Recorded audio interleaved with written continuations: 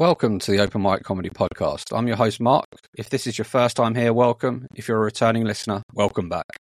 The podcast is here for people on the open mic comedy circuit, whether you're a comedian, an MC, a promoter, a tutor, in fact, anybody who has any involvement in this industry. Or if you're a comedy fan who really does enjoy spending their time in pub basements seeing the possible stars of the future.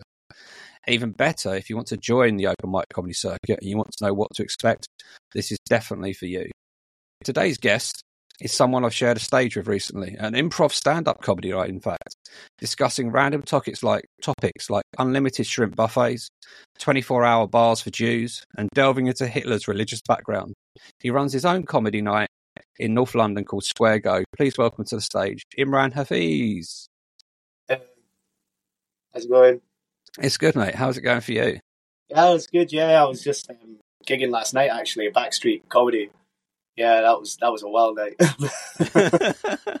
Yeah, I could tell you about that actually before we kick off with like myself, just because it was just fresh in my head. Go for it. This Give you a has glimpse of what could happen. I'm sure Paris won't mind that I'm sharing. He's going to be blasting it all over Instagram and YouTube. So basically, last night we had a heckler, and it was and the girl. Like, so this group of girls, they were all like kind of chatting throughout the night now and again. Kind of not that annoying, but just kind of, we had to keep kind of pointing over to them and be like, hey, what are you guys talking about? Like the MC had to keep doing that because that's usually the MC's job. But then Paris, who runs the night, he came on and basically he was trying out new material. And as a comic, when you're trying out new material, you are trying to feel it out. You're trying to figure out how to timing of stuff, and he has a guitar, so he's also like stringing things during it as well. But the group of girls, one of them kept talking a bit, not like so loudly, but they were having a chat, and then Paris went and addressed it because that's what he does. He's also the runner of the night, but he also does MCing sometimes as well. So he addressed it, and one of the girls was just like, "Oh, we're talking because you're not that funny." And then everyone was like, oh, shit. Oh, no. And then he was like, oh, what, do you think you could be funnier? Do you think you could do better? And then she made a comment about, oh, all you're doing is just stringing your guitar. You're not even, like, making jokes. You're just, like, playing your guitar.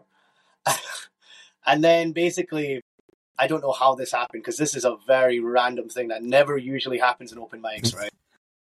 She got up, and she went up and performed, because basically, Paris, like, challenged her. Diesel as well, who's the MC. He went and said, yeah, why don't you go up and do a joke? And she actually got up with her glass of wine in her hand, and she got up. This is a girl, just to describe what she looks like. She's a white girl, tall, slim, and like bob cut hair.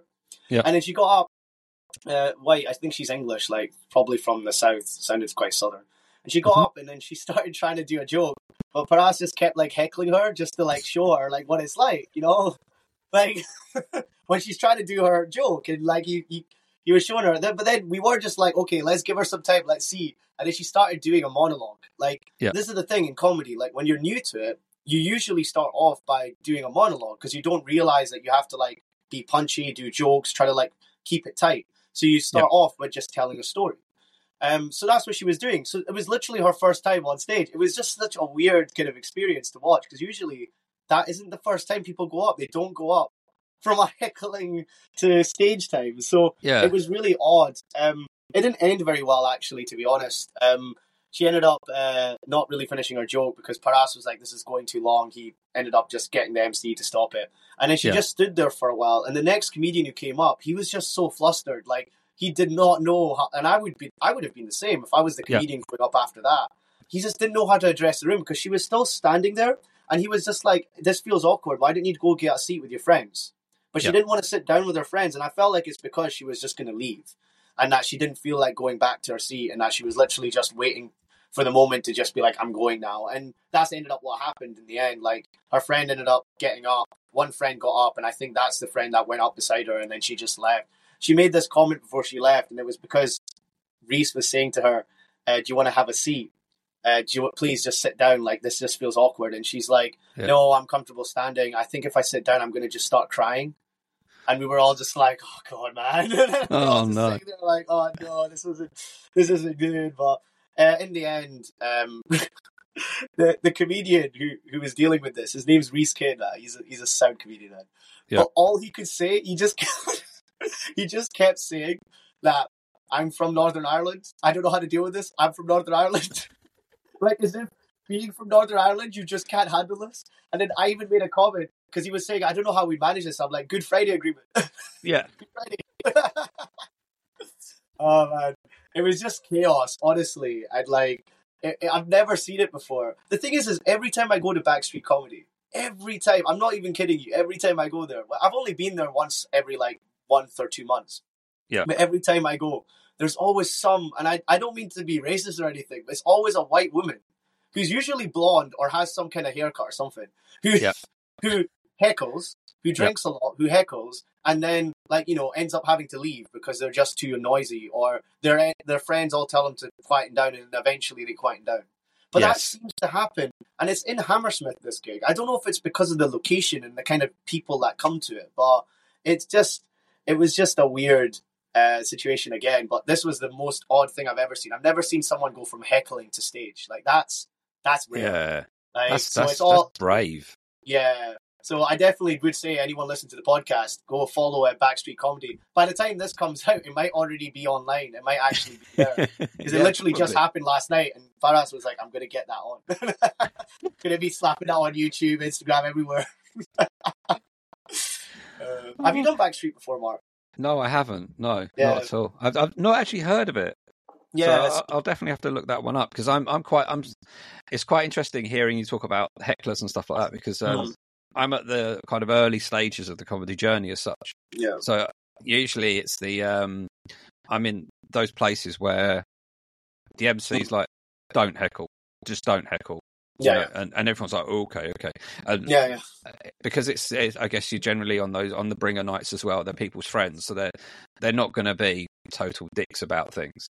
But it's always interesting to hear the stories of the hecklings about. So when I enter this journey, as I go through the journey, and later on I'll go to hopefully bigger and better venues and stuff like that, there'll be some more interaction and trying to learn how to deal with things. So how long have you been in stand-up now, and how and why did you choose to try this out? Yeah, for nights like that, honestly. I just so I went through a breakup in 2022.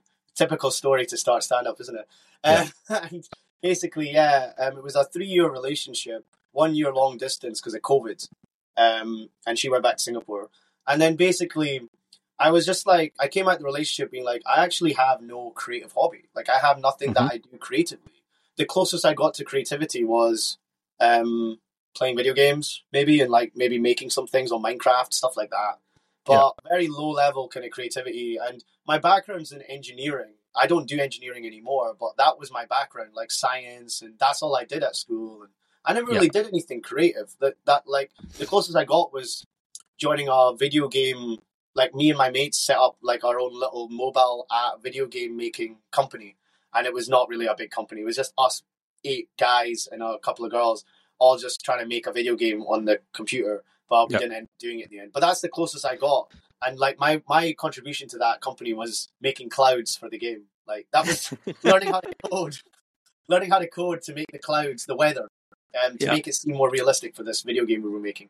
But anyways, that's why I saw this come up on Facebook, basically, this thing, Ultra Comedy it's called. Okay. And it's like a comedy course, but to raise money for charity.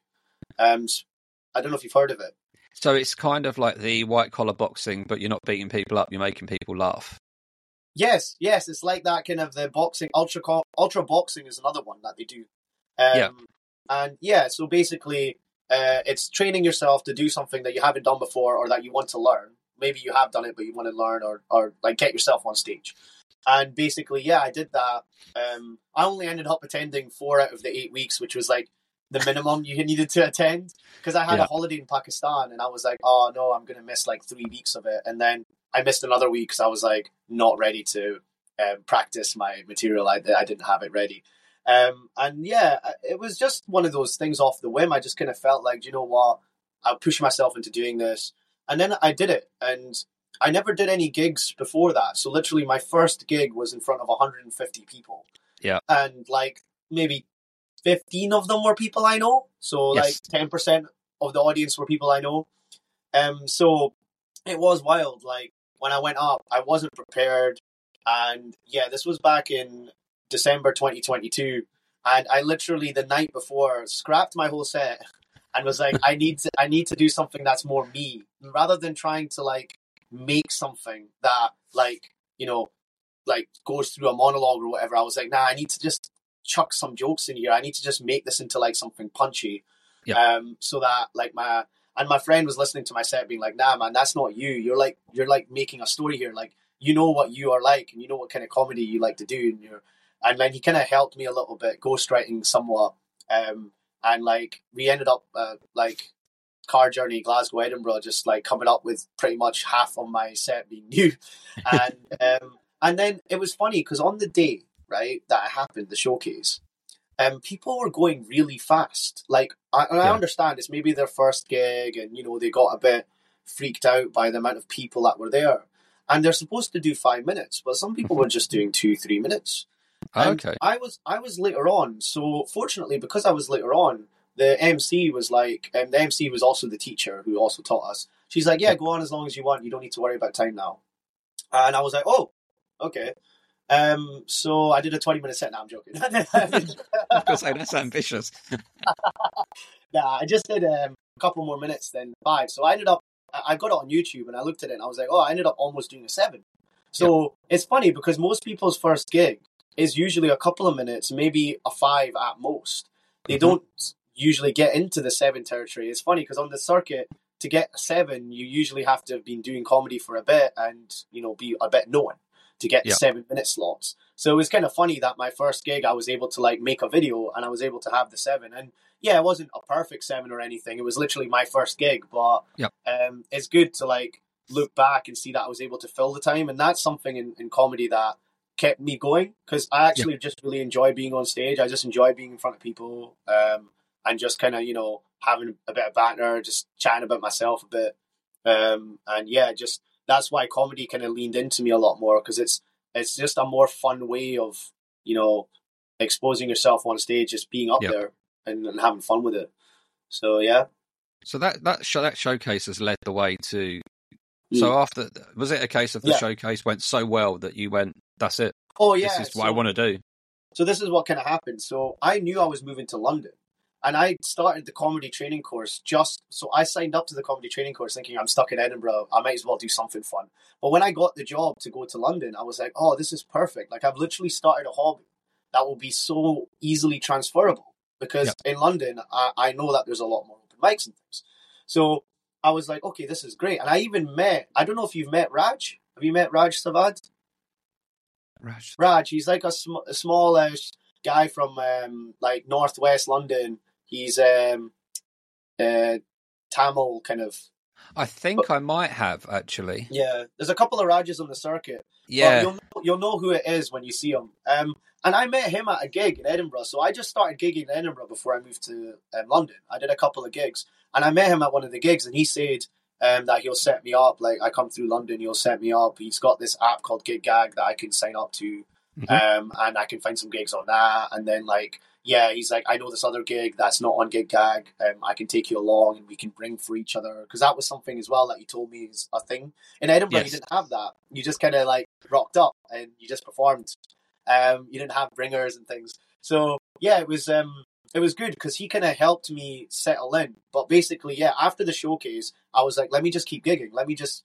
but it's funny because a lot of the material from my first gig, I didn't actually end up doing again. Like, I just didn't bother. Like, I just had new stuff that I wanted to try out. And that first material was just me doing my showcase. Then after that, I was like, let me just try some other things that I've come up with and just go around the circuit and have fun with it. So... And then after that, I just moved to London after a month of doing that in Edinburgh. The month of December. Then I moved to London in January.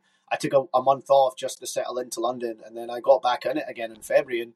And since then, I was adding up how many gigs I've done. I've done about 60 almost, around about 60 in that space of February to now. And I was like, wow, I've done like more than like I've done about one a week. In my head, I'm like, nah, I don't feel like I have. But Yeah, sometimes you just go through flurries. You know it yourself, don't you, Mark? Like where you just do like 3 in 1 week or 4 in 1 week. You're like, wow, that's you do a lot, and then you have some weeks where you just don't do much, and it all averages out. So, yeah. Yeah, I did my first gig on Tuesday this week, and I hadn't gigged for nearly 4 weeks because because of Christmas break. But it was still as weird getting up on stage and doing it again. And it was a quiet night, and it was one of those where you kind of go, it's a bit weird. Which gig was it? It was Lollipops. Lollipops. Oh yeah, in Southwark. I've heard of that one. Oh, that's Suffolk. Yeah, I think I was just like, that's too far. As in, no, it's Southwark, as in near London Bridge, Blackfriars Way. Yeah, that one. Yeah, so I'm part of the comedian booking group they've got on Facebook. Yeah, that's one of the things that they have. Yeah, I've been meaning to sign up to that one. But yeah, that's cool. So what's your what would you say your best moment on stage has been? I was trying to think about this. Like, I feel like some of the best moments I've had have been on my comedy nights. So the one I run with Square Go Comedy, and just kind of like I did my first 10 there, and it was it's hard to say it's my best moment because I wasn't ready for it. But I think one of the things I like about comedy is how friendly it can be. So if you've got the right environment and you've got the right people around you, you can really feel like safe. And I did feel like I was up there 10 minutes and I was just chatting away. My material wasn't really there. I was trying out new stuff. But in some ways, like, I think that's when I came to realize that I'm really blessed. Like, my situation that I had there where I was able to just go up and do a 10. I run that night and things. And I wanted to challenge myself. And it felt like a really good moment in my comedy time because I was like, right, I've actually managed to like settle myself into this place and start a night. I started a night in April, so I wasn't even that many months in. I just already started a night. Opportunity came up, and basically, I feel like that was like a moment where I was like, do you know what? This is the best so far. Where I'm able to kind of do this, meet really cool people through running a night, and then be able to like fill out the 10. I ended up doing 11 in the end, even though I said to them at the start, it's like, it's really nice, like, you know, being able to do a 10, but I'm not prepared for this because I had 5 acts drop out in the space of 24 hours. And I was quickly trying to fix the night to make sure we didn't have not enough acts. I had to book in some big names just to fill up time slots rather than having to book more comedians to back up. So that took a bit of time out of me from practicing, but it still went okay. Like I was still able to kind of spitball and do that. But I feel like that's like one of the moments where I look back and was like, it's quite nice. So this has always intrigued me actually. Then how did you get your own night? So like take me through the process of contacting a venue, working out a venue if wants it. This is the thing. I'll be honest. Like I think it's funny how my life works out, but in some ways, things like in my life happen like this, where I just stumble across things. It happens with my relationships. It happens with this. So I just went to get brunch at Blighty, this cafe called Blighty. It's on Blackstock Road, Finsbury Park. Yeah. And we were just looking for somewhere to eat, me and my mates. We went out the night before, we were all hanging. And we were all just looking for somewhere to eat. And in the end, we just stumbled across this cafe because my mate lives, my mate's brother lives near there. And I also happen to live near there too, because it was just quite convenient how my friend's brother lives just up the road from where I happen to live in London. Yeah. Like, you know how rare that is in London to just happen to have the right location for where someone else is. So anyways, we went to this cafe and my friend's brother's friend, like he was learning to be a DJ. So he was learning to, like, you know, he wanted to jam, he wanted to find spaces that he could, like, you know, test out his productions, his music and stuff. And he went into this cafe, which isn't usually the kind of place you go into thinking I can DJ, but he went in and he was like, oh, this outdoor area is quite nice. I wonder if they like open it up and use it for, like, you know, venue or whatever. I'm like, mate, it's a cafe. I don't know, maybe. Yeah. And then he just started asking him. He started talking to him, and then he was like, I don't know, like music. I don't think we can do that because it's outdoors. It might disrupt the neighbors. I don't think we can do like a partying kind of thing. And then the light bulb just hit me, and I was like, what about comedy? He was like, yeah, sure. Yeah, we'd love to do like something like that here, like comedy. Yeah, we could do that. The outdoor space might work in the summer because it was April. No, it was February at the time. Yeah. So in my head, I was like talking to him, thinking, maybe the indoor space, but the outdoor space was really nice. Yeah. And we were just like, I just said to him, yeah, I might be into this. I literally was honest with him. I'm like, look, I only just started doing open mics. I'm starting to get to know the comedians, so I'm starting to know who I could book on. But I have literally just started, and I have an app that I could use, GigGag at the time.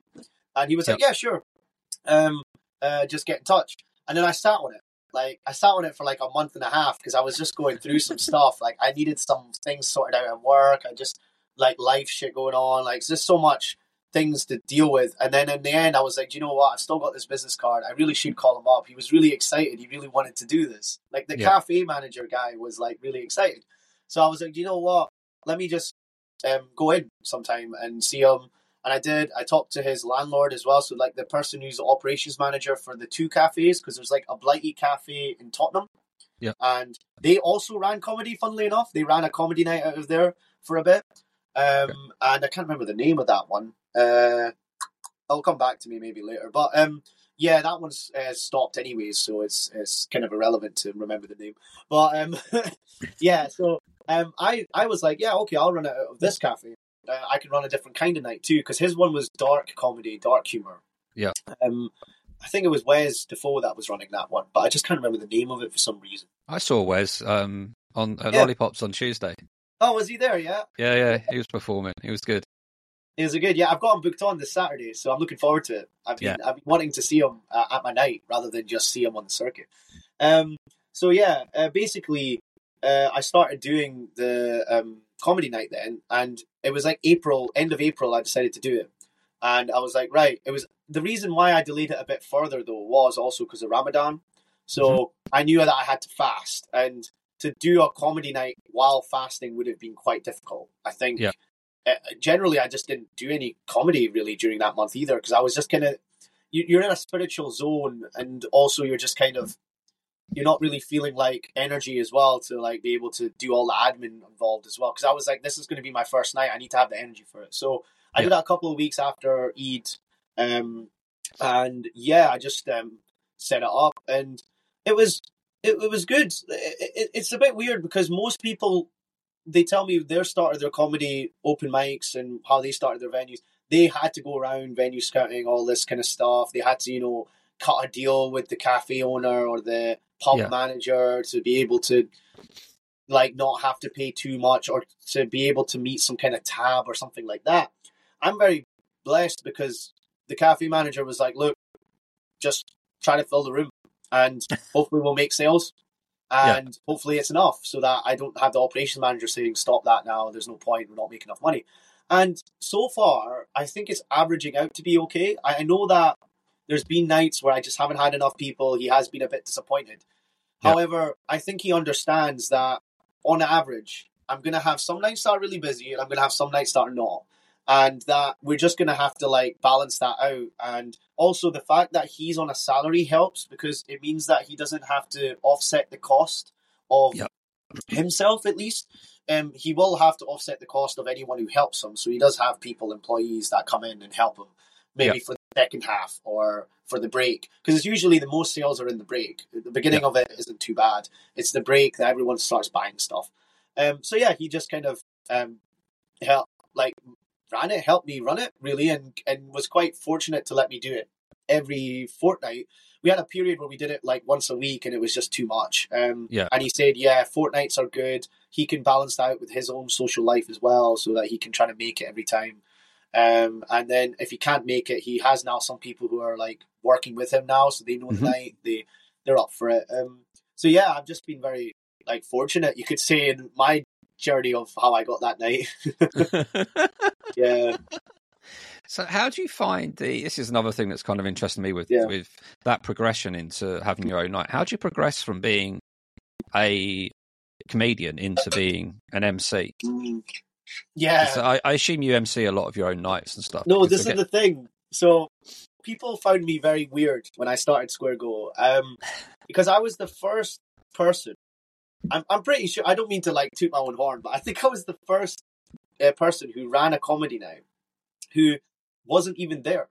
Like, there were some nights where I didn't actually show up. And the reason why was because I really liked the opportunity that I could give to other comedians to MC. Yeah.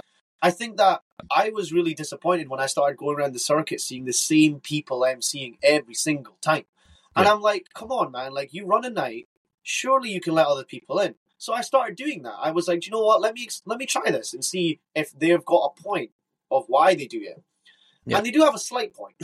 They do have a slight point of why they need to at least be there. Like, that is something that, as a promoter, as someone who's running the comedy night, it does make more sense to be there. If you're not there, there can be some issues. And if you don't have good MCs who are going to help you run the night, sometimes things can pop up or issues can happen or the night doesn't get as many people, things like that. So the thing is, though, in terms of MCing, I never really learned or progressed into it. What ended up happening was I made myself a rule, which was I'm going to always do one half comedians. So basically, you never have one half MCs, so that you don't always have the same MC throughout the whole night. Okay. That's the rule that I set up on Square Go to stop me from being like, I'll just MC the whole night. Yeah. And also to keep the progression going so that people could still MC. And so that I'm not going to have nights where I'm just going to MC, or I'm going to have one night where one person MCs the whole night. And I think that's the element of uniqueness I'm trying to bring into the open mic circuit. Because not only did I set up Square Go to just have my own night, I set up Square Go to also experiment and to try different approaches to open mic, and not just to have the same formula as everyone else, which is, this is my night, I run it, and then I MC it. Or if I'm partnering up with someone, they're going to MC one night, I'm going to do a 7 or a 10, and then vice versa. I didn't like that kind of approach either, because I get that there's comedians who are trying to get more stage time, that are trying to get, more exposure and learn some things. But we're all in this together. And I do think that if I'm showing the model of Square Go and I'm showing that this is an approach that I'm taking, and guess what? I'm getting audience, and guess what? I'm getting more interest from comedians, and I'm getting this and that. And females was a big thing for me too, because I know in the open mic circuit, there's not enough opportunities for female MCs or for females to get 7s, and even queer and non-binary people as well to get those opportunities. So again, that's what I was trying to do. I was trying to set up a formula to show people that this is what I'm doing with my night, and this is how I'm running it. And maybe, you can break your traditional kind of one MC, same kind of person formula, and you can mix it up a bit and give more opportunities out to people so that we can all grow and develop. And it's not just you have to start your own night in order to do that, in that sense. So I'm not a good MC. That's basically what I'm trying to say in a nutshell. I've not been able to learn it enough. I've been doing one halves, and I've been doing some nights, and sometimes I didn't even do MC. I didn't even turn up. So I literally didn't even MC for a whole month of August. I had a show every week in August, and I wasn't able to make any of them because I had plans. It was the summer. It was really busy for me, and I couldn't actually make any of them to perform or to MC. So, to be honest, I had a whole month where I just missed out on my own opportunity in that sense to jump in. But that's the thing. Now I'm trying to make sure that I'm there. I'm trying to make sure that I MC at least once every month. And I'm trying to learn. But it is hard. It is hard to MC if you're not doing it constantly, because it is a completely different type of approach that you have to take. You have to keep the show running too, so you have to have that in the back of your mind. It's not just doing your set. You have to talk to the crowd as well. You have to try to engage them.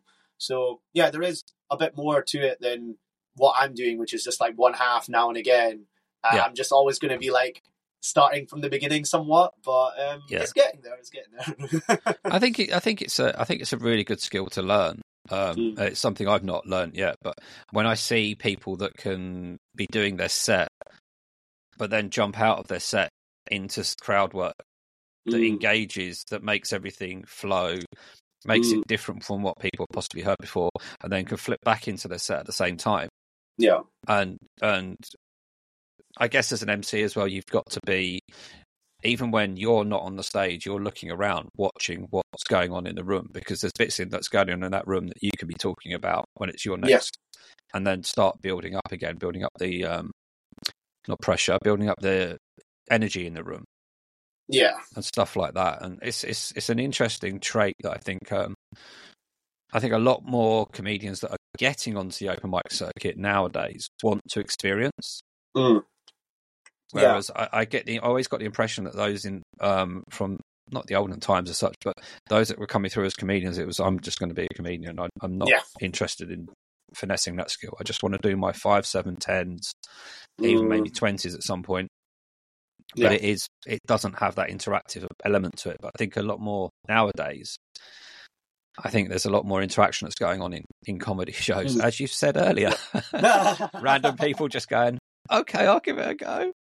It's funny because just to make this point, there's this comedian called Matt Rife. Yeah, he's getting around the whole like TikTok, Facebook, and all that. Now he's known to just be a crowd work comedian. Like he basically is being an MC, but he doesn't realize that that's the reason why that he's starting to boom up, and why is because it's actually getting audiences involved. And the thing is what I've realized in comedy is that there's so much funny in people that can come out if you engage in that funny, and you engage in it in a respectful manner as well, because that's one thing that you need to do as an MC. You can't just blast at people or just take the piss out of them. Like, you have to do it in a respectful manner, but also in a tongue-in-cheek manner too, so that you actually make them comfortable and you make them bring out more.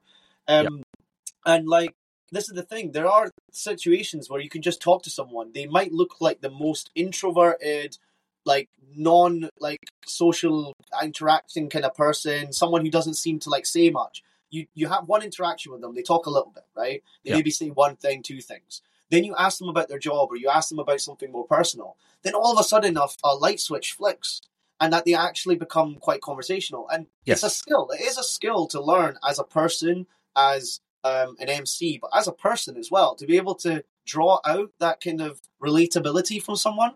And to get that kind of them feeling comfortable enough to like want to engage. And then that's when the best material comes out. That's when you actually get some really funny insights, and you get some really funny like one-liners or things coming out from that person. It's not even from the MC. Sometimes it's just that person saying something ridiculous or something funny because they are just in the moment. And that's what I've realized, is that when you're able to give the opportunities for comedians to try to do that, you can get really fun nights out of it. What people say to me, my night, and again, I feel like I don't want to seem like I'm kind of tooting my own horn or anything, but people come along to my night and they say, your night is so friendly, the audiences are always so engaged. That's so hard to find on the comedy circuit. Something where the audiences feel like they can be involved and interactive. And that's one of the main reasons why I do the one half MC thing, so that you get a balance of people. It's not just the one same person who's talking to those people, and you're only getting that kind of interaction. You get someone else in. So this Saturday, I've got this girl called Hannah. I forget her. She's double barrel name, but Hannah Davies. And she's a very high energy. She does MCing. She's done it for TNT, and she's been around the circuit quite a lot, so she's quite well known. But she's a very high energy kind of MC. Like, she's just very like, giddy, and like she has fun with the audience and things. Yeah. And this is different to my style. My style is more just like have a chat, have a bit of banter, be relaxed, kind of, not too high energy. But this is what I mean by like creating the environment where these open mics don't have to be a level thing like that. And then that gives comedians the opportunity to then also learn how they can be interactive like that. I feel like my night brings out more crowd work from the comedians too. They're more likely to engage with the crowd because they're seeing the MCs different. They're seeing the audience be more interactive with them. And then they're more keen to actually try to do crowd work and to try to engage, because they can see that this is a room for it. This is the room to try. And we need more of those rooms. We need more of these like open mics that have that energy and that vibrance to like, engage the audiences.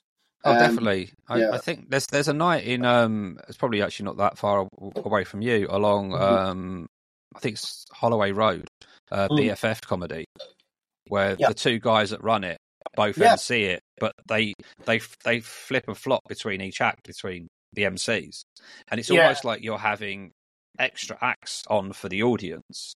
And but when you have the And you have I can't remember the guy's name, so forgive me for that. But Miles and Dan. I know yes. BFF. I've been to BFF. Yeah, Miles and Dan. Yeah. So when Miles does his bit and then Yeah. introduces the comic, and then Dan will come on, Dan may reference something that Miles has said, and they're almost having a bit of banter between themselves and what they're both seeing, which is quite interesting. It's quite fun. I've always enjoyed that night when I've done that. And I did BFF comedy December. That was it was a good night. Yeah, I did. I think I did it in November, and I forgot half my set, which made it even better. It encouraged me to kind of have some fun, and it was a good laugh. Yeah, but I think that those type of nights, and I do want to touch on this a little bit later on. Like the alternative type of night. So you have the nights which are your standard stuff that we all know, then you have the nights that put on like dark comedy. But the most interesting one I think I've been involved in, and you were there as well, was the improvisational one. Yeah. I think that's a really good night. I'd like to talk about that. In a bit of detail. Because I think that's almost that's a practice routine as an MC. Yes, exactly. Without it being that, and having to think on your feet, and you seeing what's going around, and then you start referencing things that you'd heard before. Yeah. But the annoying thing, or the frustrating thing I think I found with that night was, I've proposed this format of night to somebody who's local to me. Okay. I think rather than having, say, 12 acts do 5 minutes, yes, you have 8 acts do 10 minutes, but split into 2 5-minute sections. Okay. So, because what I found personally for me was, because I think you were second or third on. Yeah, I think on the second half, I think it was. And I was not long on. I was one of the ones in the first half, and it was just like, I've done my bit, and then you're hearing other people, and you're going, oh, I could have, that's, I've got something in my head for that, and I could have, and you're giving that comedian the second chance again in the second half, after hearing some stuff, I think is quite interesting to see how people react to it, and it also gives you that little bit of extra, you're more involved in the night. Yeah, and it validates the people that are there. So, like, the audience members who put up their ideas or suggestions, and, like, just generally, like, the improv part of it. Like, I do think that I was quite fortunate, you're right, being in the second half and getting that perfect interaction with that couple as well. Yeah. Like, that night, that was brilliant, because literally a light bulb switched in my head, and, like, it just became... something funny. I mean, we could do like a part on that if you want, rather than just like spitballing. Unless you want to talk about it now, just get on. No, I think this kind of chat about it is actually quite nice, because this is a natural kind of chat. I had it down as something to chat with later, but it doesn't matter. It's the improvisational way comedy is, and it's random and things happen. Yeah. This podcast is all designed to be just chatting. See what happens. That's it. And it makes it feel more natural and less contrived, if you know what I mean. Yeah, I was gonna say that, because you were like, we'll talk about it later, and I'm like, I'm the kind of person who just talks about stuff in the moment. I have to be that person, because if I don't, I'll forget. Man, I've got a very bad memory with a lot of things. Like, but yeah. So in terms of that improv night, though, I would say this. Like, I signed up. I was one of the first people to sign up to it, because this is something that I've been wanting to do. Like, even this podcast as well has been something that I've been thinking, more people need to know about open mic. They need to know about what's going on. So I just didn't have the luxury of, I didn't have like some time that I could allot, and I'm starting a new job and everything. So as soon as I saw that you'd done this, I was like, perfect. Like, I could jump on this, I could follow it, promote it. Just because this is the thing, like, improv in itself, it's funny as well how many people know about improv, like as a concept. People don't realize that there is sometimes they don't think that there is a connection, or that there's a way of bringing both of them together. They just think that comedy is comedy and improv is improv, and that one is by yourself and one is with a group. But actually, you could do improv on stand-up with the group of people that are there, and that actually that's your improv group. And it's funny, because I've realized that some people haven't picked that up going around the circuit. Then they come to my night, and what I used to do, and I don't do this anymore because I'm working out what I can do instead, is I used to do a competition where I used to do, at the end of the gig, I used to somehow figure out who the top 4 comedians are. I had different methods of doing it, and that was the main reason why I got rid of it, because I was like, this it's just too difficult to like figure out who the top 4 comedians in the night are. And also it makes it into a competition when I haven't actually categorically set it up as a competition, because it's a new act, new material night. So in some ways, people turn up being like, oh, wait, it's a competition. Oh, I would have done my best stuff. And I'm just like, oh, wait, well, it's all right. Like, it's not a big deal. It's like a mini competition. But then, so the competition, though, the main reason why I did it was to let people do improv. So to let people go up on stage, the top 4 comedians, and I would collect suggestions from the audience, like Tyson was doing for the improv night. I'd collect suggestions from the audience, but I'd only give them 1 minute to make jokes about one topic. Right, okay. So they'd go through and this is another thing I had an issue with, was how do I give them the topic? Do I give them it randomly? Do I give all of the topics out and they choose? Do they like do a little swapping routine with each other? Because one night they actually did that. I think some of the comedians were like, hey, take this one, I'll have that one. And it's like, it was hard to manage, but basically I would do that to try to get the top 4 comedians who have obviously shown promise because the audience like them. To get them to challenge themselves, to do improv, to just make a joke. But the thing is the competition wasn't, they didn't decide the winner, the full-on winner from the improv. A lot of the times they were deciding it on who they liked the most because of their set. And I think that's the thing that I was trying to figure out is, if I want to keep that competitive element, I need to make it just improv. But then I also need to make the comedians only do improv, so that they're only going to be judged by their improv and not by their set material. Yeah. And I think that's one thing where I was like, okay, I could maybe do first half normal stand-up, second half improv. And that way the improv people from the second half could actually touch on some of the comedians' jokes or touch on some of the stuff, but also they can do the improv with the topics. But I still haven't figured that out yet. I still haven't set up any nights yet to do that process. I've been booking comedians. There's just so many of them who want to just do stand-up. And I think a lot of them will just come and do crowd work anyways, naturally. But I do think that it's something I wanted to look into, because that's a gap. And you're right, that's a gap to get the comedians to want to do improv, to try crowd work, to actually give them the circumstances to be like, look, you've got 5 minutes, just go and do improv, go and do crowd work. You've got the license. There's no restriction on it. You don't have to brute your way in. Like some comedians, they just do it. Like they just do crowd work anyways for the whole 5. And I'm sitting there like, okay, yeah, go for it. And I don't stop them. But some of the people are like, that's not fair. How are they able to just do crowd work the whole time? I'm just like, so maybe making it official will make it a more comfortable thing for the comedians to go for. If I'm saying to them, hey, you have got 5 minutes to just do crowd work. And you don't need to worry about filling it with your set material. You can literally just have fun with it. I'll get some topics from the audience, things like that. Kind of like what Tyson did. But I think that's a good format. It makes it, the audience then genuinely know that when the comedian is on stage, they've not said it before. Yeah. Everyone knows the comedian said it before in a normal set, but when you're advertising this as improv stuff, I think that the guards come down a bit from the audience and kind of go, I know 100% in the back and front of my mind that this is genuinely almost just for one night only. Yeah, exactly, and it makes it more unique. I mean, you get things like Backstreet happening where that is a very rare thing that's never going to happen, where some girl's going to heckle and then come up on stage. And that is literally like a one-night thing.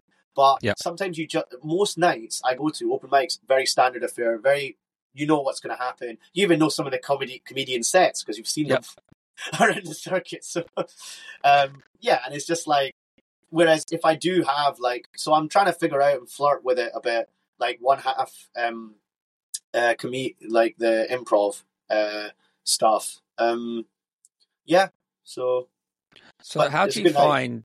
So you touched on competitions, trying to set up or create mini competitions with it. How do you feel about them now that you've done them, and how did you decide? Because obviously comedy is so subjective. Yeah, and you go to some competitions and it's based purely on the crowd reaction. But then if the person that's won it has brought half the audience with them, that reaction's going to be And you do get those. You do sometimes get the nights where there's a competition going, and somebody's brought along a few friends, and they, for the other acts, they just won't. They won't do anything. They won't murmur. They won't make a noise because they don't want to make it look like their friend's not as good as somebody else. Yeah. And I always find those nights really awkward and weird, and you always look at them at the end of the night and kind of go, well, was that worth it? Did I want to be involved in that? Because it's yeah, I think I might have said this before in a previous episode where I was actually at one which had like one of the clap offs at the end, and everyone knew there was going to be one, and the person that won it had actually basically read their set, but because their 6 friends were giddy and drunk and loud, it's just like yeah, okay, yeah, fine, I'll accept that one. But it's just like if you want to be taken seriously at all, then don't base it on things like that.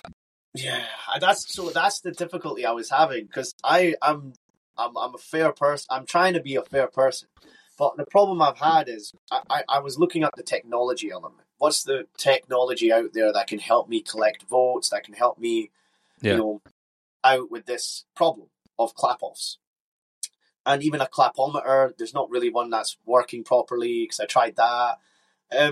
I could even go through the evolution of what's happened and then why I ended up just stopping the comp, actually. I can just give you the lowdown. It started off with me getting a ballot voting. So I started off like that.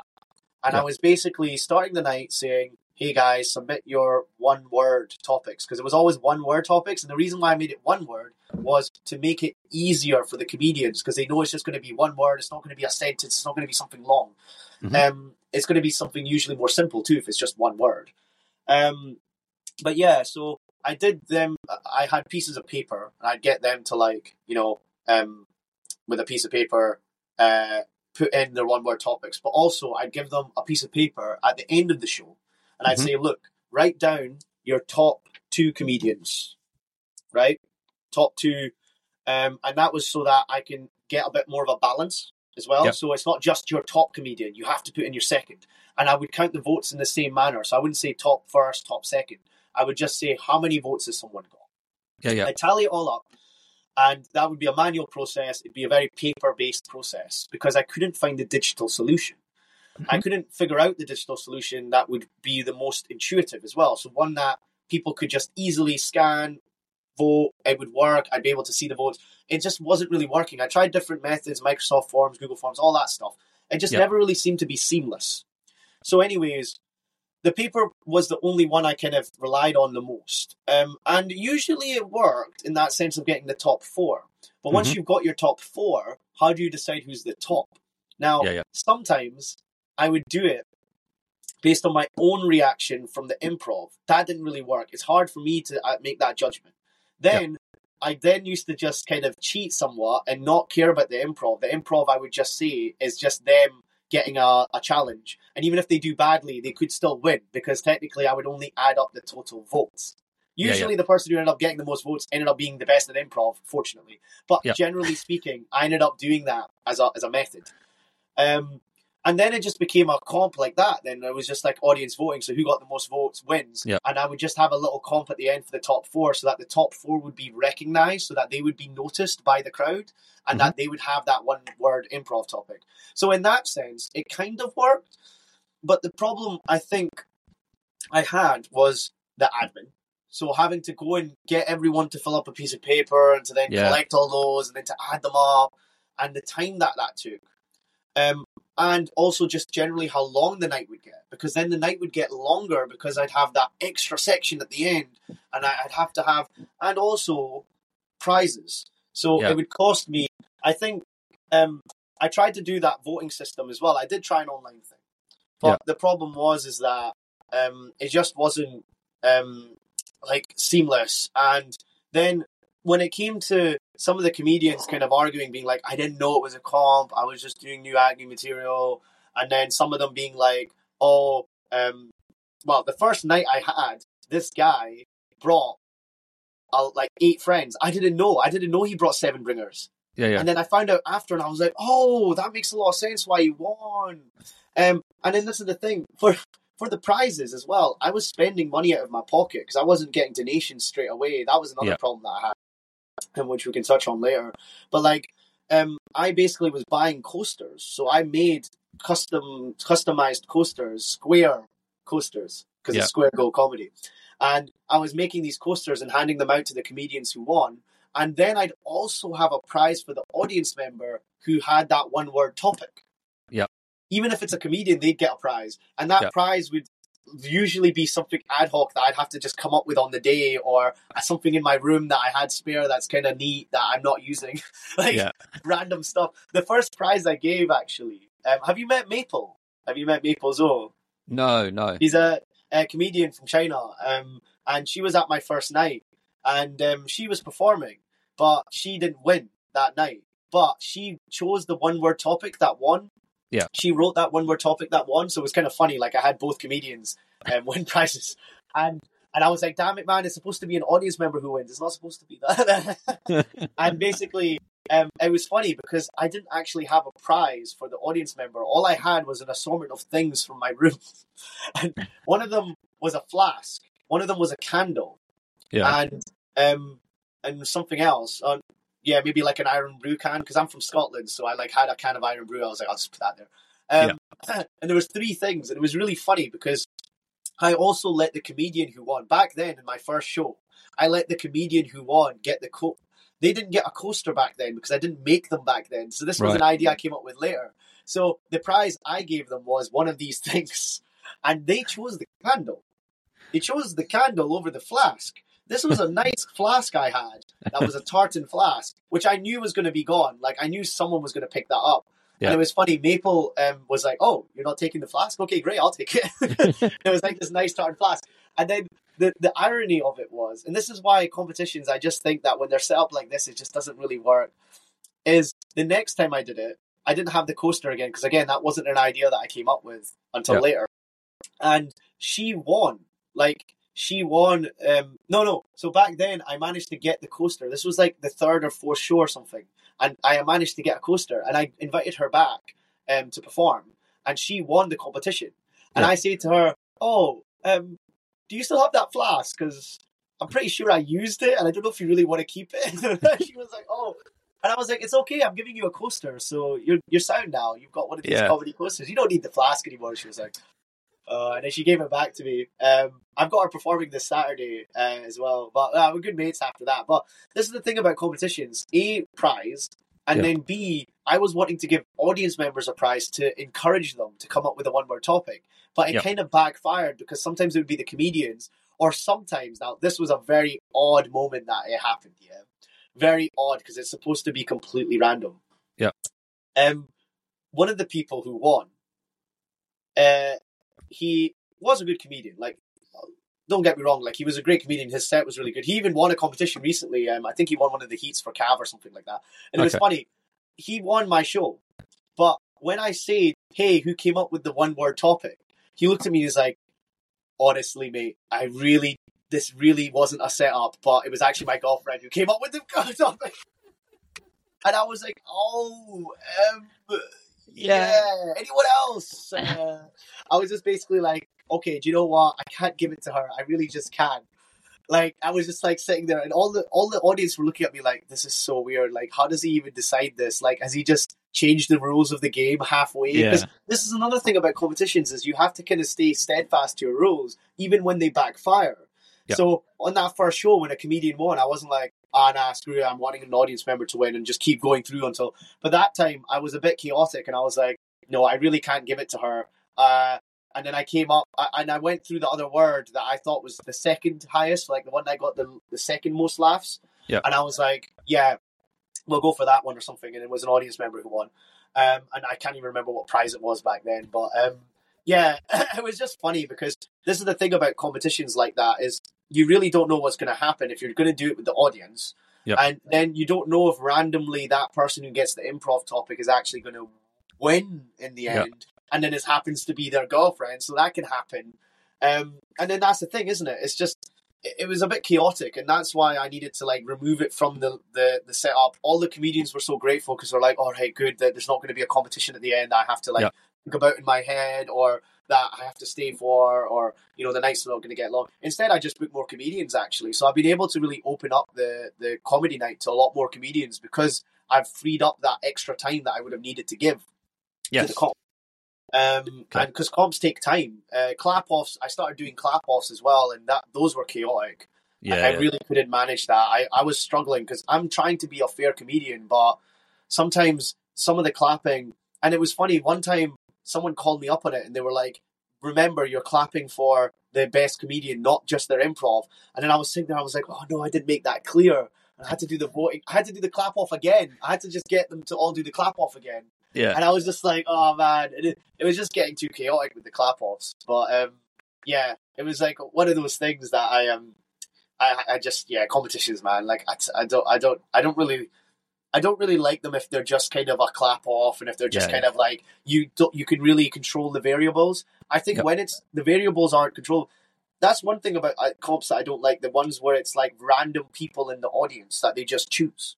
Yeah. Again, that could just be random. Like, but at the same time, that could also work in their favor. You don't know if that person in the audience knows that person. Like, they could just pretend they don't. Yeah. And then you've got someone winning a comp, like, on a lie, basically. And that's where I think, for me anyways, if I wanted to go back into comps, I would utilize technology. I would set up a QR code. I would have a proper organized format where they can vote on their favorite comedians. And I would have a time limit on that. Kind of like Britain's Got Talent kind of thing. And it would just be that setup where actually everyone's involved. You remove all the variables and you've got more audience too, so that it's not a bringer night. Because that's another thing about bringer nights, right? Is that you can set up those circumstances if the competition is a bringer night, because then you can literally just bring all your mates, and you know that the other comedians probably only brought one, and then you basically fill the kind of situation. And I think that's where bringer nights cannot be competition nights. Any competition night that's a bringer night, I would say to the promoters, you're getting lazy. Promote your night, do the job of a promoter, and if you want to run the comp, then you run the comp. Don't run the comp on a bringer, because all you're going to do is set up these kind of quasi circumstances, and also the ones where the judges, it's just one guy who's judging it. Those ones as well. Do not like those. Like those ones is basically a setup for a mate to get their friend up on the top four and to get them to do a clap off at the end as well. Like when it's decided who the top four is from the MC, that's when I'm just like, nah, this is just a weird comp, man. This is just like, I don't even take it seriously. I'm like, there's no point in me taking this seriously or even like acknowledging it, because it's just a setup, and it's like you might as well just pat yourself on the back. Like, there is that. You know? So in terms of your personal comedy, question I like to delve into with every guest is, what's your favourite joke? How did you come up with it? And how has it changed over time? Yeah, so I was just thinking about that. I remember when we were messaging about it, and I was like, oh yeah, I've actually got one. But it was something that happened recently. So a couple of months ago, I was going into a rut with my comedy material, thinking, I'm just not being myself. Like, I'm doing material that's kind of catering to audiences. That's kind of catering to the laughs, and kind of a bit more out with myself, and just kind of, looking at easy hacks in that sense. Like, I'm a Scottish Pakistani, and there's a lot of South Asian comedians on the circuit. And with that, there's a lot of hacks now. There's a lot of easy jokes that we can make as South Asians that we know all the kind of audiences would laugh at because we're stereotyping ourselves and things like that. And in my head, I was like, do you know what? I want to try something else. And it's funny because it's just the way the world works, isn't it? It's the way your life works. You, as comedy, you kind of draw on the things going on in your life. I'm sure you'd relate with this, Mark. Like, if something's happening in your life, you'll make a joke about it. Like, it just is a way of processing how that was. And for me, I was going through a really bad breakout of my eczema. And it's a skin condition. It's a dry skin condition that kind of takes up a lot of your time in your life, because you're when it gets bad, you have to start applying creams. You have to start, taking medication. You have to start watching your diet. You have to start watching your hygiene as well. There's so many variables that come into your life after that breaks out. And then to get it back on track, it can sometimes take months. Like, you can have a flare up and you're just stuck with it. I'm still stuck with the one that I had from a couple of months back. Like, it kind of like, it's a bit more easier to manage, but it's still there. It's still a problem. It's still something that I have to deal with. And as a health condition that I thought about, and I was like, do you know what? I don't know how many people know that eczema isn't just like a little rash, and that actually it can be a lifestyle. It can be a life like that you have to live with. And then I thought about it, and I was like, there's opportunity here to make comedy about this, and relate it back to some of the material I already have as well, because I was like, I actually have something that can kind of relate to this. So the joke that I say, I'm kind of giving away the premise at least, is about how I'm a Muslim. I'm a Scottish Pakistani, but I follow Islam. And for 30 days a year, I do Ramadan, right? And Ramadan is a tough thing for me. It's a tough month for me to be religious and everything, because it involves a lot of restraint. It involves restraining yourself from sinful activities. Yeah. And there's just one thing that I struggle to restrain from, and that's from touching myself. Due to my eczema. Yeah.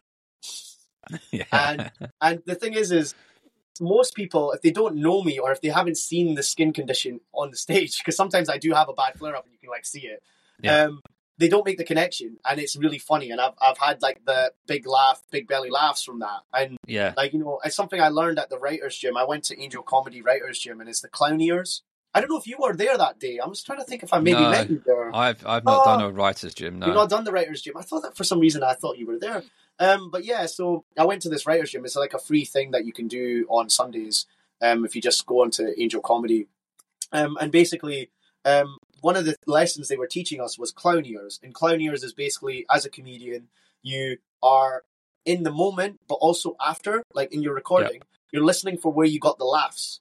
Yes. Because you'll be surprised at where you actually get the laughs. It might not be from the thing that you think it is.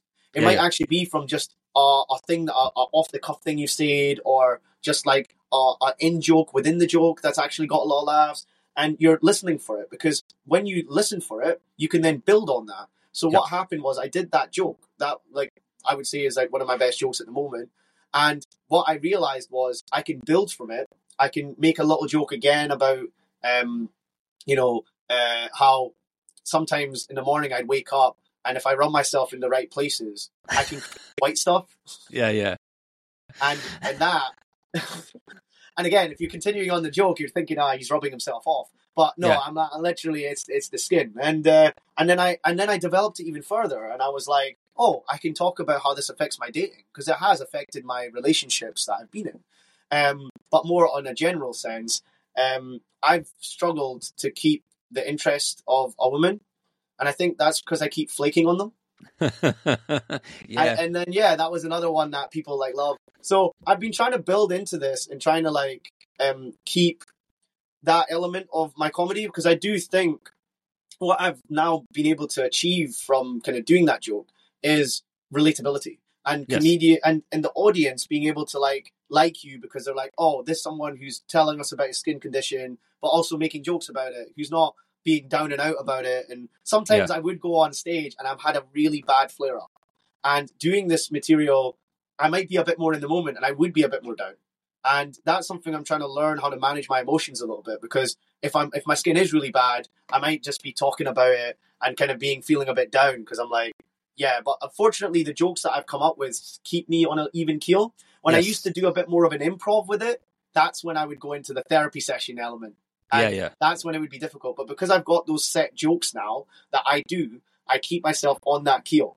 And whenever I'm developing the new jokes off that material, I'm trying to make sure that I'm like remaining within that realm, and I'm not letting myself get into the therapy session, because that happened quite a few times when I was doing the eczema jokes.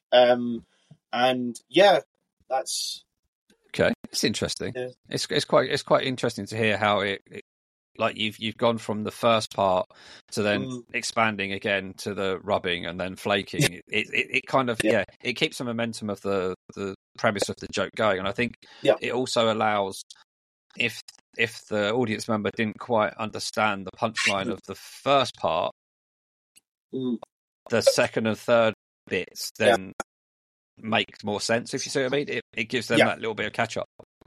Yeah, so exactly. Cool. That was feedback I got from someone, because they were like, "Oh, do you know? Not everyone knows what eczema is. You need to explain it better in the second part." Because I would usually just say eczema is a skin condition, and some people are like, "Yeah, still don't get it." So now I've started saying it's a dry skin condition where skin can peel off. Yeah. That then visualizes it in a person's head, so that when I say, if I'm rubbing myself in the right places, I can create white stuff. Then the visual of the actual skin flaking, but then if they're smart enough in some ways, or not really smart enough, but if they just remember the connection from the previous joke, then they'll get, oh yeah, that makes sense, that he was like joking about touching himself. Yeah. Like, you know, and then rubbing. And it's like it's something that I wanted to keep developing, because there's one person that you could say inspired it somewhat. I don't know if you know Ibrahim Ibs. I've seen him. Yeah. So Ibs, yeah, you have. Have you seen him? He does the IBS joke. I've seen him. I can't remember where I've seen him. I know I've seen him. Yeah. You'll know it when you see his set. But like, he does jokes about having IBS a little bit. And so I was just starting to do the eczema stuff. Then I saw his set, and then that inspired me to keep at it, to keep with it. Because I was seeing, and then I just started noticing more comedians doing stuff like this, like talking about their health conditions or anything. And I was like, you know what? That's what this is all about. Like, comedy is a way of expressing yourself, but also bringing to light like something like in the world. Either it be an observation or it be about yourself. And I think that with eczema, I do really want to, like, as I'm developing into 7 and 10 minute sets, I really want to come up with a couple more like things, or like some more observations, life things that are going on day to day that I can draw on, that they can find funny. I've come up with some things like in relationships and stuff like that. But I'm trying to look to see like day to day. And I'm going to be going back into dating again because I'm single again. And like, I'm sure that there'll be stories that come up from that somewhat. Like, yeah, not just flaking on girls, but like, like literally like other things that pop up. Like one thing that is, and some health conditions it's easier to hide, right? Yeah. Eczema isn't so easy to hide. No. If you are nervous, or if you are, flaring up a little bit, or if you have had too many chilies or whatever, I don't even know what my triggers are. So sometimes I could just happen to have it. Yeah. And basically, I can imagine if I'm on a date with someone and then I just start scratching myself, it isn't very, attractive, is it? And like, that's the thing, isn't it? It's just kind of like, there's probably going to be funny moments that will come up in my life that I'm leaning into more, rather than before I used to just ignore my eczema. I used to just be like, oh, it's just something I got to deal with. But then I was like, why don't I turn this into something positive? Why don't I, and also educate some people as well about, eczema and what's involved with like managing a skin condition. It's not just putting some cream on yourself and going about your day. There's other elements to it as well. No, it's good. I think it's an interesting way of.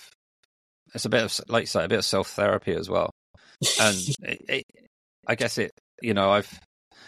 there's various things that I've had that I want to bring out on stage and but I'm trying to work out how I can make them funny before they come out.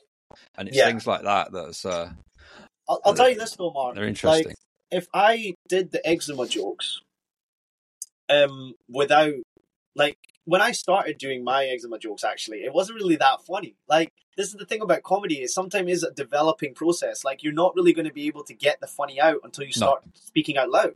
And in some ways, like, if you kind of try it and you have one joke. So fortunately, I had the Ramadan connection that helped me to be able to start the first joke. But actually, the jokes after that weren't that good because, again, I told you how I had to learn how to like explain it a bit better.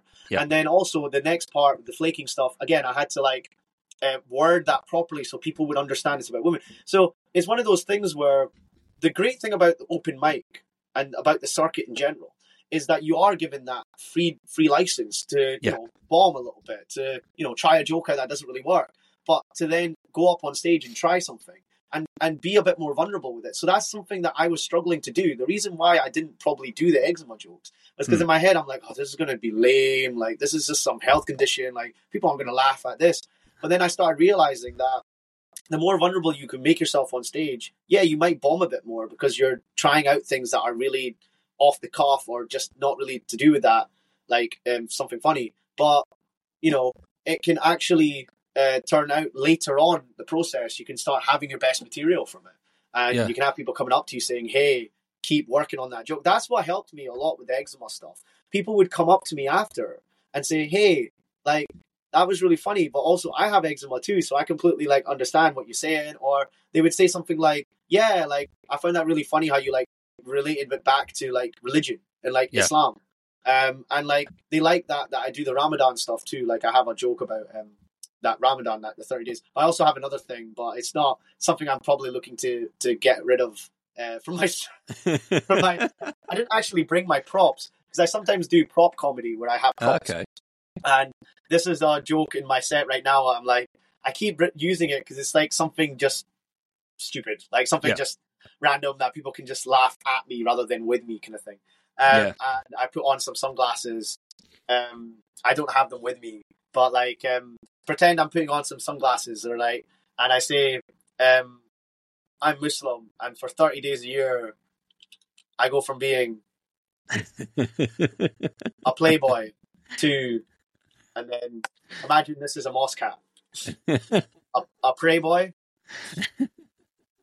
And basically, I like, it's just an off the cuff thing. It's actually from a meme that my friend found. He's like, someone was making a joke about how people in Ramadan, these guys, they just go from being playboys to prey boys. Yeah. And he just said, as an off the cuff thing, he didn't even think that I would even do that joke. He was just thinking, oh yeah, I'm just coming up with something for you. Because I was struggling before I went into Angel Comedy. I was like, what joke can I come up with that's kind of going to be more relatable to all the audiences?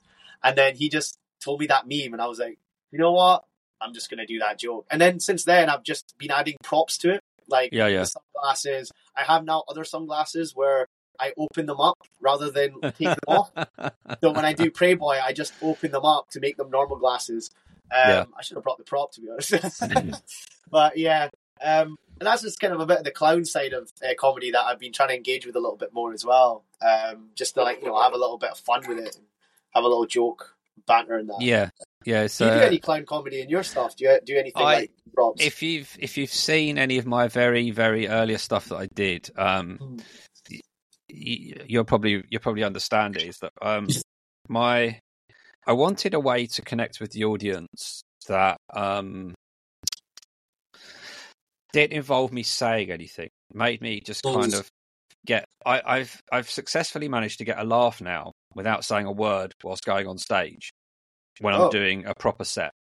And that is because when I was doing my comedy, this is the background. When I was doing my comedy course, every week we were asked about a topic about something. So it could be anything. It was, you know, it's like name something you've done this week or whatever. But there was one week we were asked, name somebody you look like, or you've been told you look like. So you get the usual things that go around the class, and I just I'm in front of 15 people, and I just said, probably from my early 20s, people just call me Badil. Oh, David Badil. Yeah, and everybody just looked at me and went, yeah. Even my very first ever Facebook profile picture is of David Badil, and everybody still knew who I was. So what I did was I started walking on stage with a T-shirt that said "Not David Badil," but when I first started it, I would do like a reveal behind a hoodie or something like that. But then I experimented, and I decided I would go on stage with the T-shirt open and not reference it, and just see what happens. And and you get delayed reactions probably. You get like some people laughing later, like noticing the shirt, like, wait a minute. And it was a case of I actually put up a reel on my Instagram where I think there's probably somewhere between 10 and 15 seconds of me walking on stage and not saying a word and continuous laughter. And it's quite nice. But the downside to that is when it doesn't work. If you're in an audience where they don't know who he is, or they can't visualize the similarities we have, it kind of falls a bit flat and you feel a bit weird. But if you're doing it in an audience where you know, okay, the demographics about right, and they see it, and you get the laughter, and it kind of then it takes that initial pressure of having to tell a first joke to get a laugh, and then bring the audience with you. That visual thing allows the audience to go, I want to listen to this guy. He's made me laugh, and he's not said a word.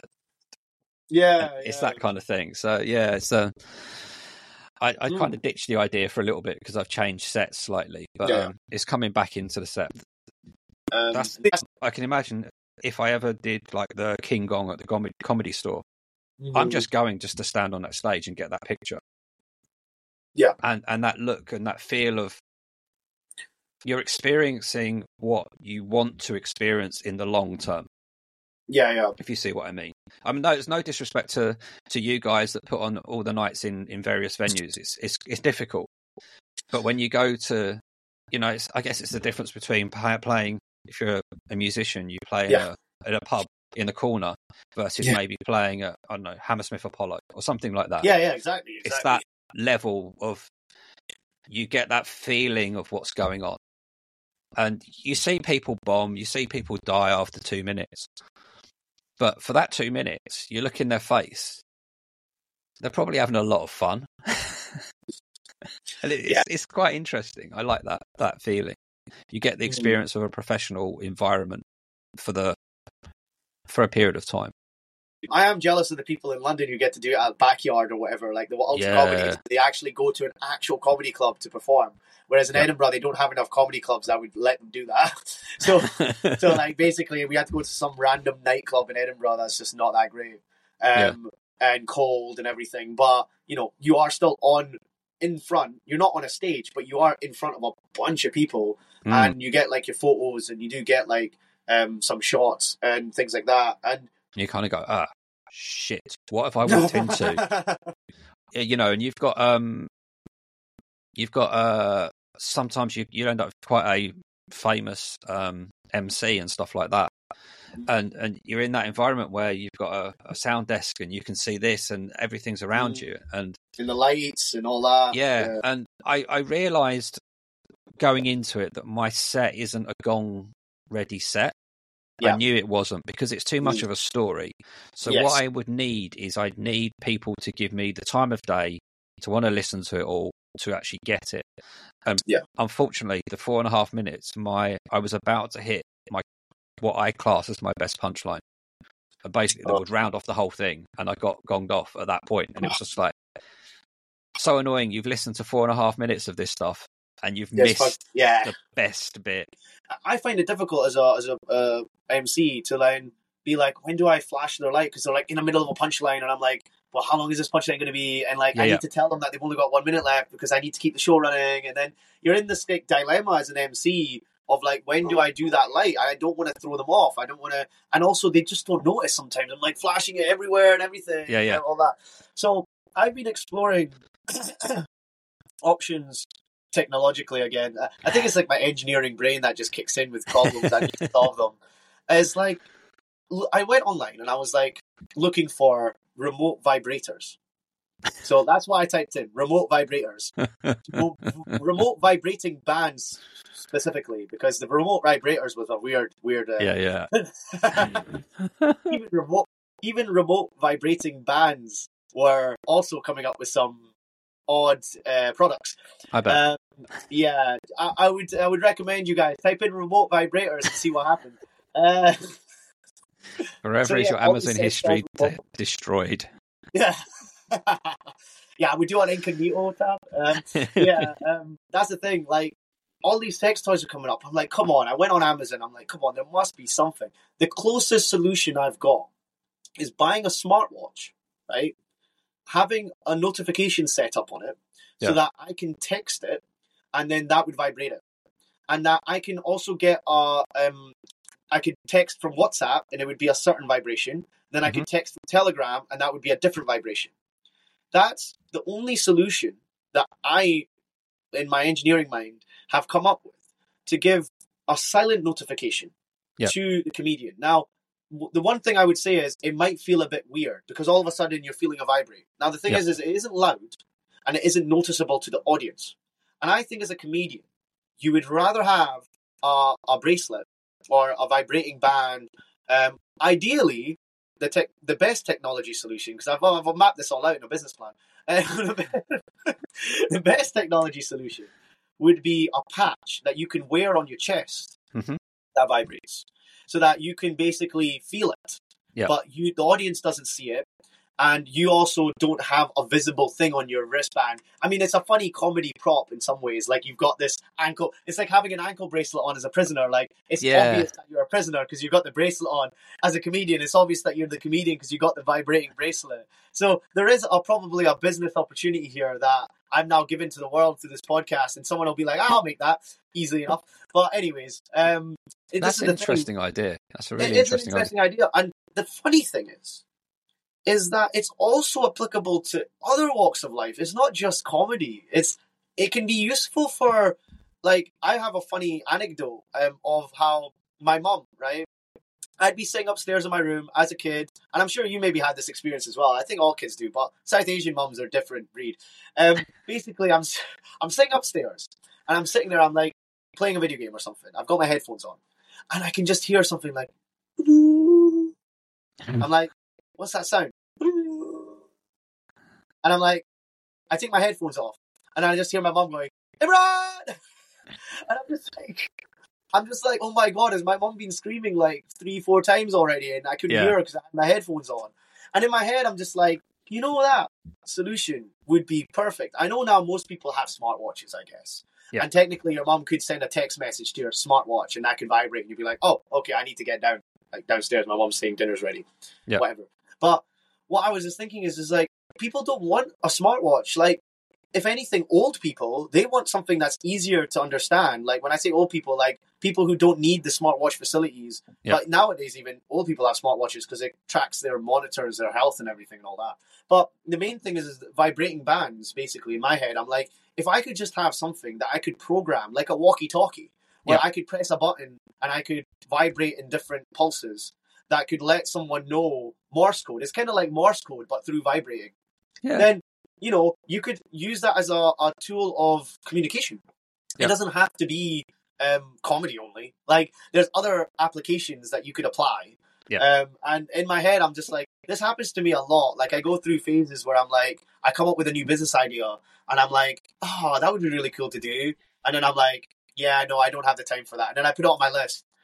Or I come up with like a workaround solution or something, and I'm just like, I'll just work around it. So like the smartwatch thing, I actually have an old smartwatch, and I might be able to program it to be able to get it set up for this Saturday. Yeah. But the problem is I have to get the comedians. I only have one, so I'd have to get the comedians to take it off, give it to the next comedian, which would be great. You'd want to have two in circulation so that you could have one person come off, the next person's already got the band on, they can come on, and then the person that just came off can hand it to the next person.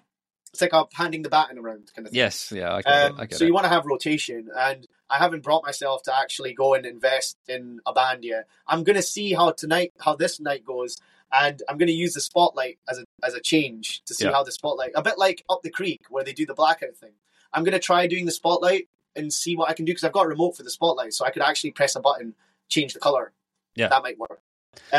There was an interesting one I saw at Angel, actually, because the one thing I've always had an issue with that with the flashing of the light is that they'll say, I'll flash you at 4 minutes if you're doing your 5 minutes, then I'll flash you at 5 again if you're still on. But sometimes you don't know if you're getting the first flash or the second flash.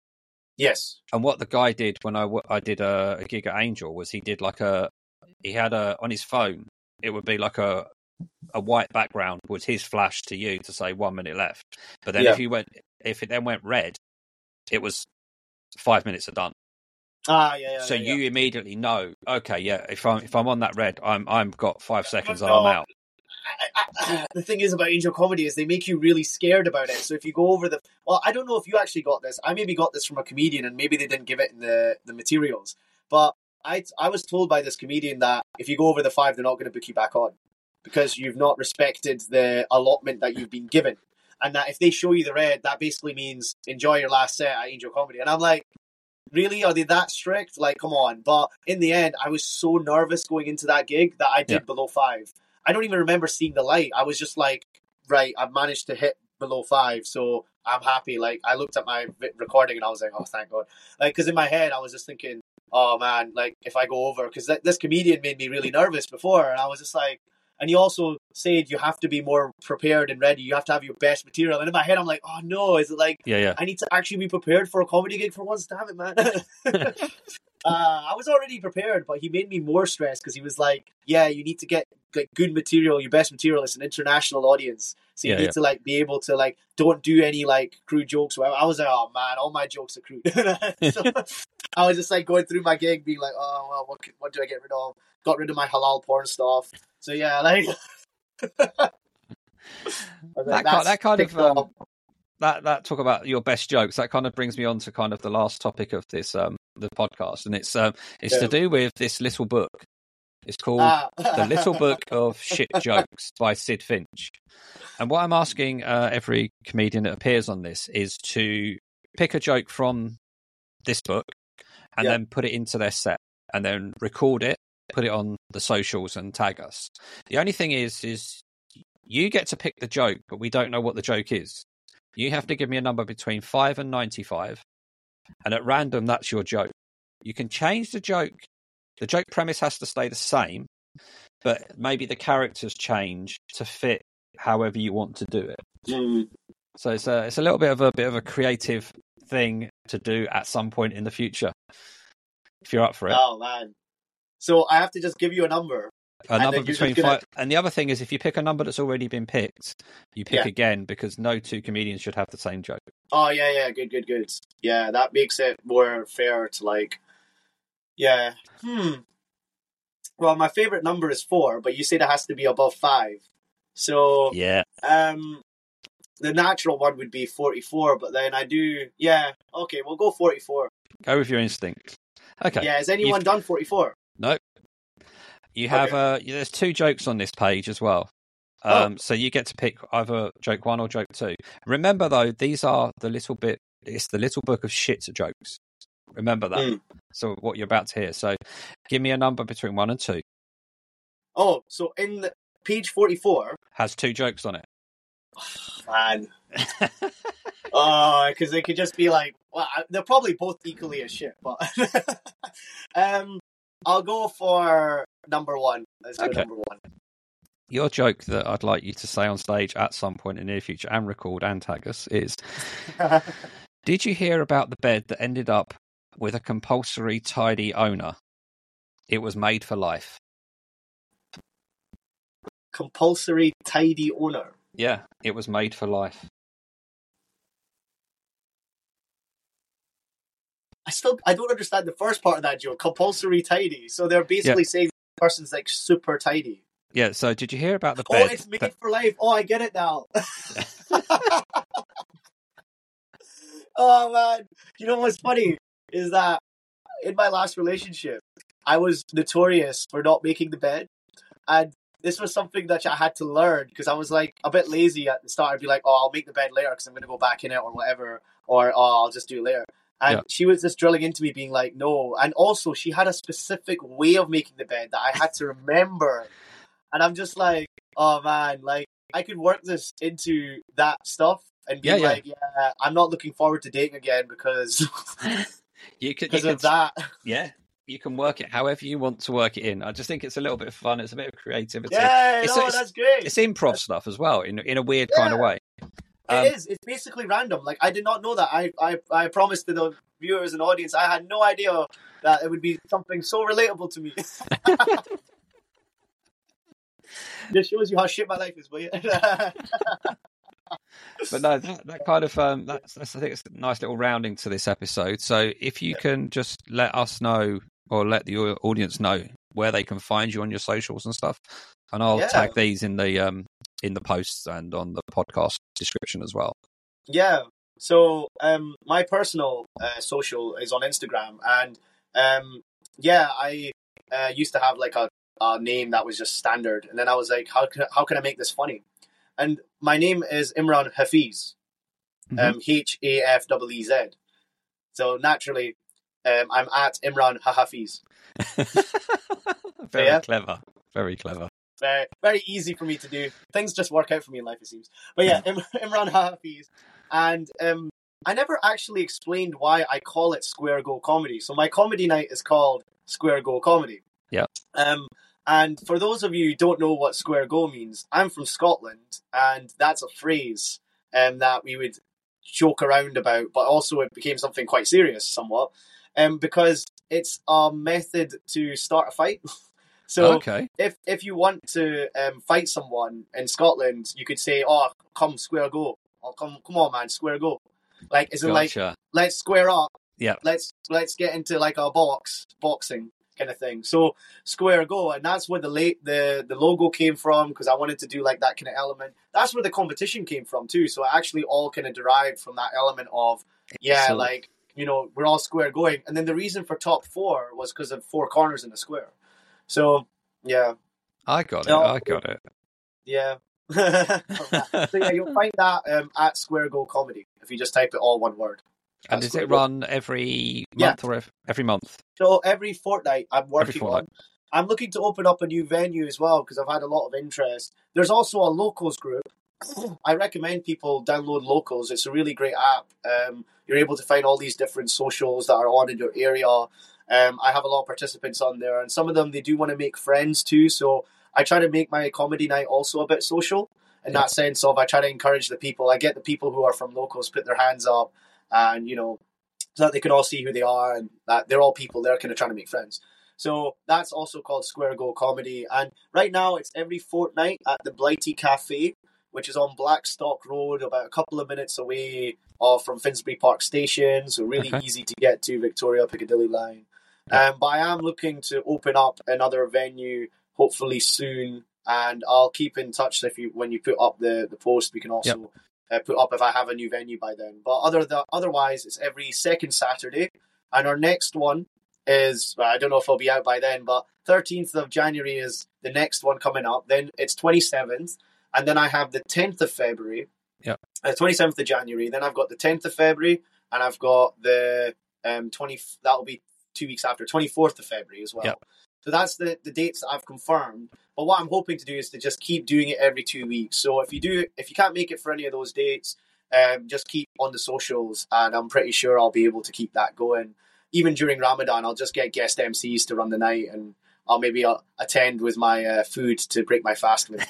But I'll probably not perform, because I won't have the energy if I'm fasting. So, but yeah. And you can find us at Open Mic Comedy Pod on Instagram, and all the W's, openmiccomedypod.com. We're in your ears on pretty much every podcast platform. So if you're on there, please give us a 5-star review or a 0-star. None of the in between. They mean nothing. Follow, subscribe, and do all of that stuff, and share it with some people that you think might be interested in this, especially up and coming comedians and people that want to get onto the circuit. So lastly, thank you, Imran, for your time today. Yeah, thank you, Mark. Yeah. Stay funny on stage, and we shall see each other very soon. So until next time, everyone, please keep listening.